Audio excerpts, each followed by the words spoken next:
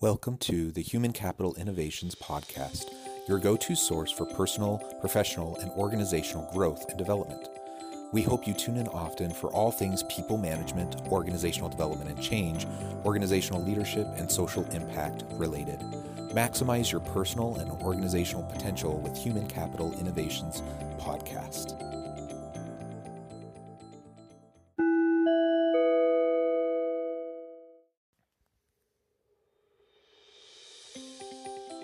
Welcome to the Human Capital Innovations Podcast. In this HCI podcast episode, I talk with Lynn Grensing-Pophal about leading remote staff to maximize productivity.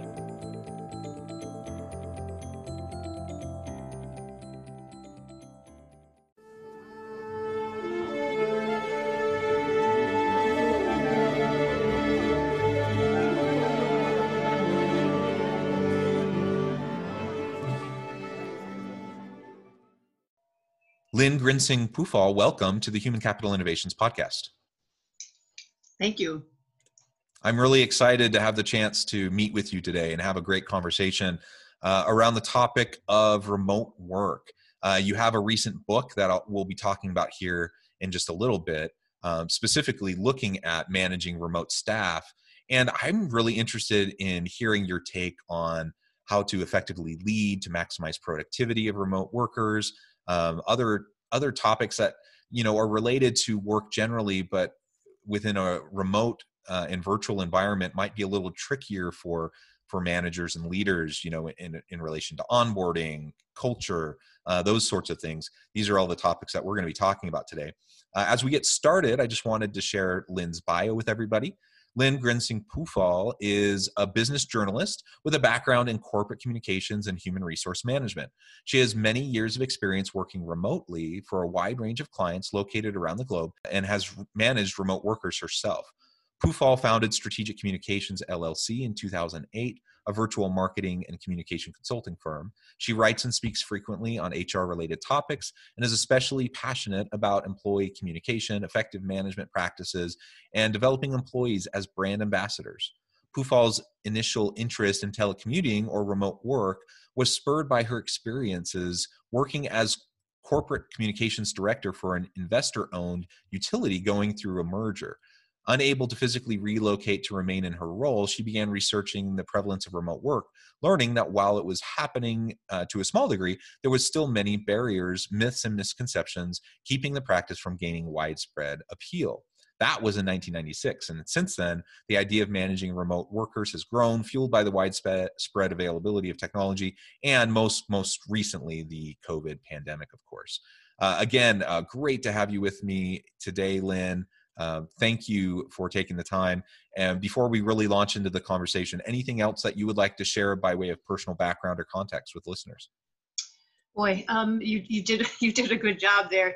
I guess the only other thing I would share is that I have been writing on issues related to management for a long time and managing and coaching managers. And I think my personal passion and my interest has really been fueled by this recent occurrence of so many people going remote and just watching it happen, because I always knew it could. And so it's very gratifying to see the shifts so suddenly taking place.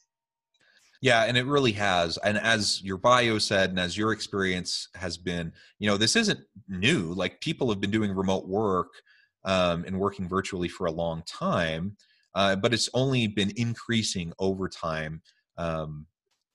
In recent decades, as the technology has come online to make it easier and more efficient and more streamlined, but also as we moved into more of a contingent workforce in a gig economy, that was moving things dramatically in that direction.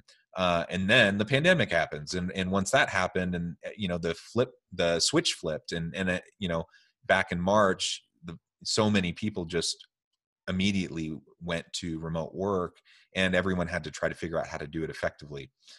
So now the conversations we're having around virtual work and remote work, we have 8-9 months of some experience behind us if people hadn't done it much before. And I think organizations are figuring out how to do it better, but definitely there's more to learn, and hopefully listeners today can pick up some tidbits from your experience and the insights that you share in your book.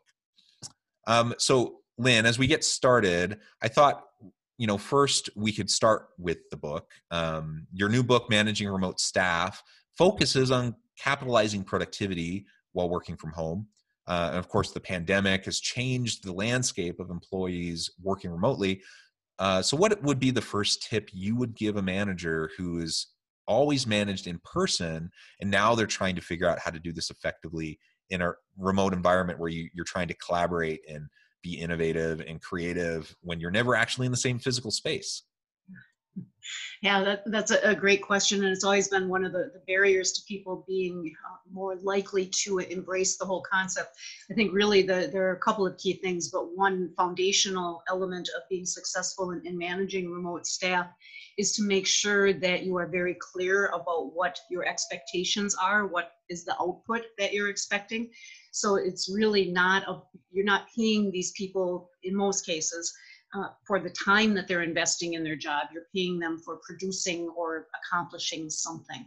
And the more specific you can be about what that something is, and the better you can ensure that employees understand what that something is and you mutually agree to those outputs, the easier your job really becomes as a manager. Yeah, well, I'm glad you frame it that way. I was actually reading an article this morning, in the wee hours as I'm waking up and before I really want to get out of bed, and I'm kind of scrolling through my phone on LinkedIn. I was looking at some articles, and there was an article about the FaceTime in the workplace. So not FaceTime the app, right, where you're doing video calling, but like being in person, making sure you're putting in enough FaceTime so that people see you there and they feel like you're contributing and you're doing, you're committed to the company. That whole mentality it bugs me, and it's been shifting for a long time. And I think with the pandemic and the move towards virtual work, my hope is it never really goes back to the way it was. But I've worked with so many people who have had this super rigid mindset around, the good workers. They're there early before everyone else. They stay later than everyone else. Really no thought to productivity, no thought to like what they're actually accomplishing.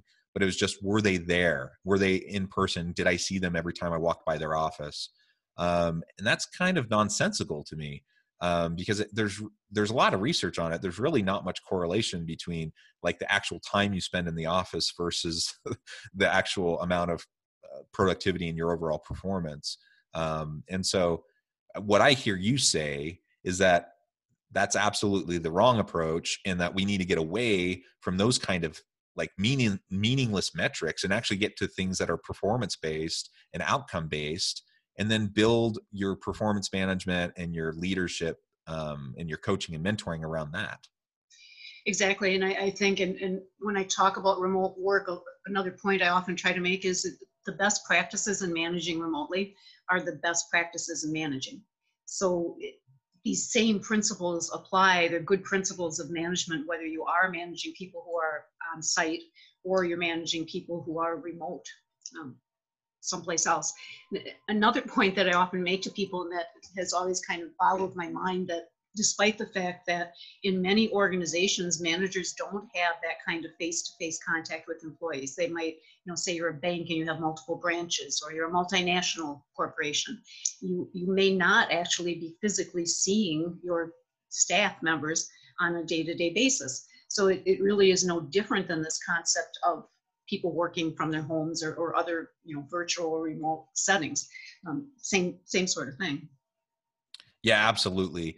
And what you said is just spot on. There's really no meaningful difference between managing and leading effectively, whether you're in the same physical space or you're dispersed across the globe, you're connecting like we are right now via Zoom or whatever. The same basic principles apply. Some of the specific strategies and tactics might be a little bit different as you're managing in those different types of environments. But a good leader is a good leader, and they are going to connect with their people. They're going to serve their people, show empathy and compassion towards their people. They're going to support their people, mentor and coach their people. And that can happen whether you're down the hall in a physical office building, or if you need to jump on, a Zoom call or a Microsoft Teams call or whatever. It can happen. And so I think too often we're too quick to say, this virtual remote environment is like this brand new thing. We have to like reinvent the wheel and figure it all out. I mean, to some extent there are some tactics, but largely it's what we've known for a long time. Mm-hmm. Yeah, absolutely. That's very true. Very true.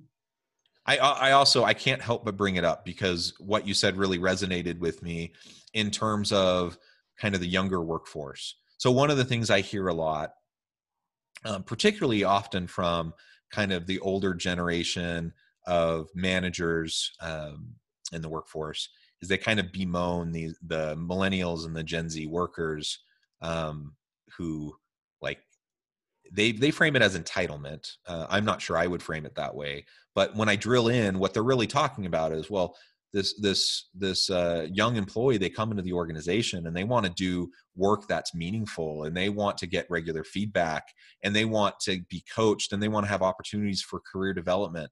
And I just hear them click off all these things, and I'm like, well, isn't that what everybody wants? Isn't that what a good leader does? Isn't that what management is? That you do those things? So why are we calling them entitled? Because they have an expectation that would be their experience when they go to work. And when I frame it that way with people who are, bringing that up, they pause and they think, and they're like, huh, okay. It makes them a little uncomfortable because, they don't like having to hold the mirror up in front of them. But I think what you're describing is the same kind of mentality, that it just doesn't really matter. Good management, good leadership is good leadership, whether it's in person, whether it's virtual, whether you're managing people who are more mature and senior in their career versus people who are new, coming in as entry level positions straight out of college. Good leadership is good leadership, and we know what those principles are. We just need to put them into practice and be committed to doing those things. Absolutely. Very, very true. And I think, the other component that is so critical here, but also critical in the in-person settings, is communication. So once you've worked with your manager, supervisor to establish what the goals and outcomes are, then on an ongoing basis, you need to have a lot of communication to let you know, as you said, how are you doing? How is your work contributing to the success of your department, your division, the organization? And that gives employees a sense of motivation, pride, and engagement in what they're doing. Too often, they're not getting that feedback. And again, that applies in real world settings as well as remote. I think there's a tendency, hopefully, for managers to think more about communication with their remote workers to a certain degree, but it's important in any setting. I mean, very important. People want to know, by and large, I think, I used to tell managers and supervisors I worked with, there are very few employees that start their day thinking, boy, how can I screw up and make my manager upset today? They're coming into the workplace they want to do a good job. They want to get praised and get positive feedback. They don't want to fail. So communication is so important, so that managers are letting those employees know, based on these goals and objectives we discussed, how are you doing? Letting them know when things may shift, which also can happen. And if you don't tell employees that maybe the expectations have changed or the tasks have changed, they're obviously not going to be working on the things that you would want them to be working on. Yeah, absolutely. Open communication, transparency, regular feedback. I mean, these are just basic things that need to happen. So one of the things I know you talk about a lot is staffing within a remote environment. Everything that goes into it. So recruitment, going through the hiring process, getting people onboarded. How might that look a little different when we're not in a physical space and we're connecting remotely?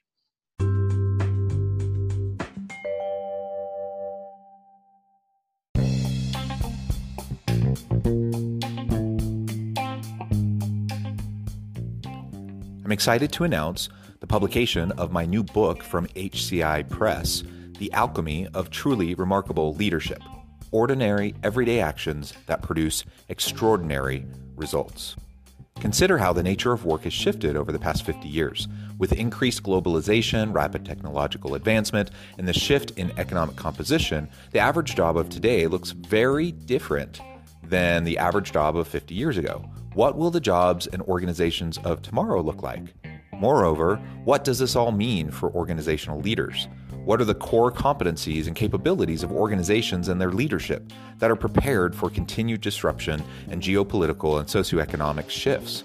Regardless of what the future holds, increasingly, leaders need to be socially minded, data-driven, decisive, champions of talent, and disruptors of the traditional notions of leadership, teams, organizations, and work. The alchemy of truly remarkable leadership will help you to explore your own leadership competencies and capabilities and consider ways to apply and implement them into your workplace and personal life.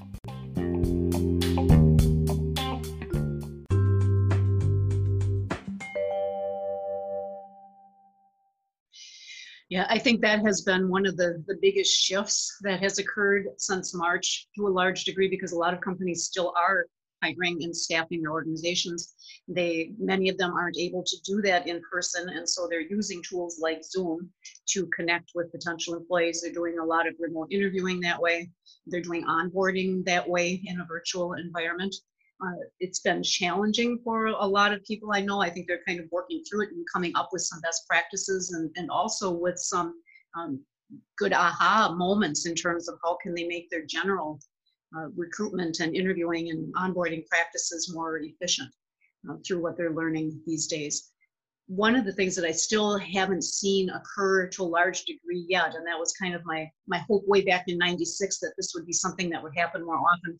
I think right now many companies are still working remotely with the people they already knew, or they're still recruiting and hiring from that same geographic area that is within close proximity to their physical environment, where people could, once the pandemic lifts, come in physically. But the big opportunity, one of the great opportunities for people in a remote world, is the ability to recruit from anywhere, so that they don't need to have that talent down the street. They can look across town, across the city, across the country, across the world to get the talent that they need. And I haven't seen that really taking off yet. I see a little bit of discussion and a little bit of recognition about, oh wow, this might make our recruitment tasks, our talent acquisition tasks, a lot easier. Yeah, a bigger pool, right? You have more to choose from. And yeah, it really, actually, that's something I've thought a lot about, and it kind of blows my mind that more organizations aren't embracing that, because it just makes zero difference. If you're all remote anyways, it doesn't matter if we're all in the same city.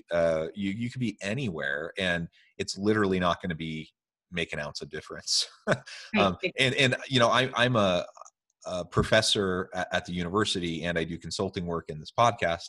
I think of my university. My university even has a policy where they don't allow for out-of-state employees. Oh. And it blows my mind. Like, I can't fathom a good reason for that, other than I know there's a little bit more paperwork because you have to deal with, some tax issues in different states. But other than that, like, it really makes no sense whatsoever. And that's really not a hard thing to deal with anyways. And I know, we're not the only ones. Like, there are other organizations that have a similar kind of old-fashioned restricted mindset, and it only hurts us. It does, it puts us behind the eight ball and diminishes our ability to be effective and attract and retain the best talent when we put those kinds of unnecessary limitations on ourselves. So, I mean, anyone listening, one of the first takeaways hopefully you can get from this is, like, think about your organization that you lead. What are your practices in terms of staffing and onboarding and managing your people in a remote environment? Are you taking advantage of this tremendous opportunity to now literally reach out globally to get the best people? We know there's been a big talent gap in the US, for example, for years, particularly in STEM fields and some particular industries where we just have a really hard time having enough people. And so companies have been struggling, within a geographical location to get, some of the types of highly skilled people that they need. Those barriers are gone now. And so how are we taking advantage of that opportunity that this pandemic has provided us and really accelerated us into this shift towards virtual work? That's the question I think we need to be asking. It really is. And I think you raise a good point in terms of companies not doing this, being behind the eight ball, because there are other companies that are going to be doing this, and they're going to be the ones that are getting that top talent that you're both competing for. So it's very important. I think that this will happen. I think some of the more progressive organizations are probably already moving down this pathway, and they're going to, in areas like STEM, where there are limited people out there that can fill some of these critical positions, they're going to be ahead of the game. Yeah, and that's going to make them more competitive in the market, right? And so it's really, it only makes sense to try to embrace those types of opportunities. As I was thinking about what you said about virtual onboarding, for example, or virtual trainings, now that people can't get together, there's online trainings that companies have been doing, and they create videos and they have modules, and so that sort of thing still exists. But a lot of organizations were still more or less doing the face-to-face type of trainings. And so now those have shifted to virtual meetings like this, and they're doing online face-to-face trainings, but virtually. And I think there are best practices that have already been emerging. And I've noticed it just as I've been in meetings, virtual meetings, or involved in virtual trainings, or perhaps a virtual onboarding or whatever. What are some of those types of things you've noticed in best practices you could suggest to listeners? Sure. Well, I think one of the big things is that, as you said, in the past, what we've tended to see with training, where we were doing online training, it tended to be asynchronous. So there would be these modules out there or videos out there that employees could access at their leisure, but they wouldn't be interacting in real time with the trainers. Now, though, with the pandemic, I see that shifting to a fairly large degree in terms of more of the real-time face-to-face interactions, which is especially apparent, I think. I've noticed I've been working remotely since 2008. And between 2008 and now, I participated in plenty of video conferences online. Very few, maybe 5%, where cameras were on. Now, cameras are almost always on. It's become an expectation. And I think it's because of the pandemic. A couple of things, probably. I think some of the isolation maybe that people are feeling makes them feel more comfortable, more engaged, if they can actually engage and see other people at the same time. So I do see that happening more often. I think that's a good thing. And I think it provides training and development professionals and organizations in general a lot more flexibility in terms of the types of training that they do, or the way that they might handle onboarding, and how might they gain more efficiencies by using some combination of maybe pre-recorded interviews with employees, maybe about culture or whatever it is, as well as more in-person interaction, Q&A, visits with some key members of the organization, the C-suite leaders, or whoever it might be, in a quasi face-to-face kind of a setting. Yeah, and then in that kind of a hybrid approach where you have the synchronous and asynchronous virtual components, you really get the best of both worlds. One of the things I've noticed is that you have to really be careful about the duration of these types of online engagements, whether it's onboarding or training or just meetings in general, because we've all heard about Zoom fatigue. And it is real. When you've been in back-to-back Zoom meetings all day for 6 to 8 hours, or perhaps like a long training that just goes on and on and on, there's something different about it than being there in person, going through a really long training or going through meetings over and over and over again. And so we do have to be thoughtful about the need of people to be able to turn off their camera, to be able to take breaks, and be thoughtful about how much time do we really need together. Whether it's a meeting that traditionally we always just scheduled it in 30 or 1 hour, 30-minute or 1 hour blocks, but do we really actually need that? Or is that just kind of an arbitrary artifact of the way our calendars are set up? If we only need 10 minutes, can we just take 10 minutes and then be done? A training, do we need to be together for 8 hours or 4 hours or even 2 hours? Or can some things be done asynchronously through videos, and then we get together for an hour and have the meaningful dialogue and discussion that's going to enhance and really help cement, what we're trying to get across in the training. These are all the types of things that I think people need to really consider. And just like in a classroom setting, you're trying to engage the participants, right? You want them actively involved, not just passively sitting there listening to you. Same thing, in a Zoom type of environment, in a virtual environment. You need to make sure that you're having opportunities to get people participating, engaged, interacting. And just because we're virtual doesn't mean we can let go of some of those kind of fundamental principles of effective training and development and onboarding. Very true, very true. And the education reference is a good one. And I think management, trainers, HR people can learn a lot from the educators, because they're, as you said, they're going through a lot of these same issues with regard to engagement of students, and they know more about educating. We can take some information from their best practices and things that they're developing, because it's very similar in a lot of respects. I think I also teach at the local university, and I made a mistake at the beginning of this semester. We were initially hybrid, and I had talked to another instructor from a different university who said that it was the debate over cameras on or cameras off. Do you have a rule? And she was very opposed to requiring students to have their cameras on for a variety of reasons, some related to maybe they were marginalized students that might be in a poor living situation, or even homeless, that didn't feel comfortable having their cameras on, or they might suffer from anxiety or whatever it may be.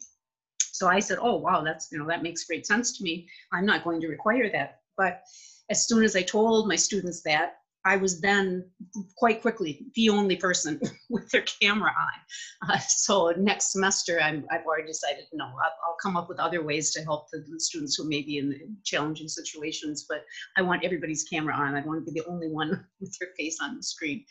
And it does make a difference from an engagement standpoint, definitely with my class. And I think, as you said, it's the same situation if you're training people in an employment setting. It's just different. And because we can see each other by having our videos on, it's important that we are able to see each other and have those engagements. Yeah, absolutely. Well, Lynn, it has been a real pleasure talking with you. This time flew by and we're about out of time. But before we part ways today, I did want to give you a chance to give the last word and to share with listeners how they can connect with you, find out more about your book, and anything else that you would like to share in closing. Okay, sure. I guess in closing, I would just encourage people to embrace this, experiment with it. Many of you have been forced to do that. Think about how you might continue it, because it does work. As many people have seen it, it really does, and it can work. Chances are we're going to have some kind of hybrid model moving forward. And I think one important thing that I would mention kind of along the lines of communication that I think often creates some barriers is we don't want to treat our remote employees differently from the rest of the employees from a communication standpoint. We often don't make opportunities for those two groups to engage with each other. We, for whatever reason, kind of put them into separate buckets. So I think to be mindful of that and to make those connections and to allow your employees, remote and otherwise, to also share those connections independently with each other without having them to be formally arranged by the managers, supervisors, etc. As far as my book, I encourage everybody to buy it. There's a lot of good practical tips in there that I won't take credit for myself necessarily, because I got input from a number of managers and supervisors and business owners who shared their own best practices and examples in terms of how they've been successful both during the pandemic and with many of them previously. So a lot of them already were working remotely with staff. So definitely can be done. A lot of good best practices. And again, just to emphasize, their management practices, good ones, are the same virtual as well as in person. Wonderful. Thank you so much. I encourage listeners to get in touch, get connected, check out the book, find out more about how you can be more effective in leading your people towards higher productivity in a remote world. And as always, I hope everyone can stay healthy and safe, that you can find meaning and purpose at work each and every day. And I hope you all have a great week.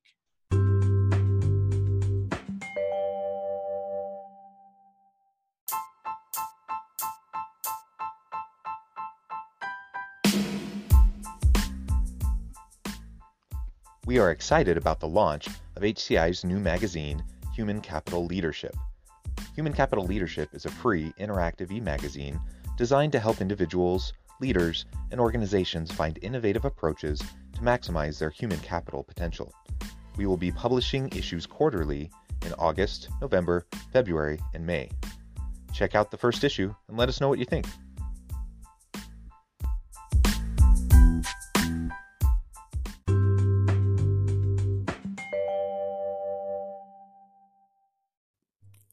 Thanks again for joining us for this episode of the Human Capital Innovations Podcast.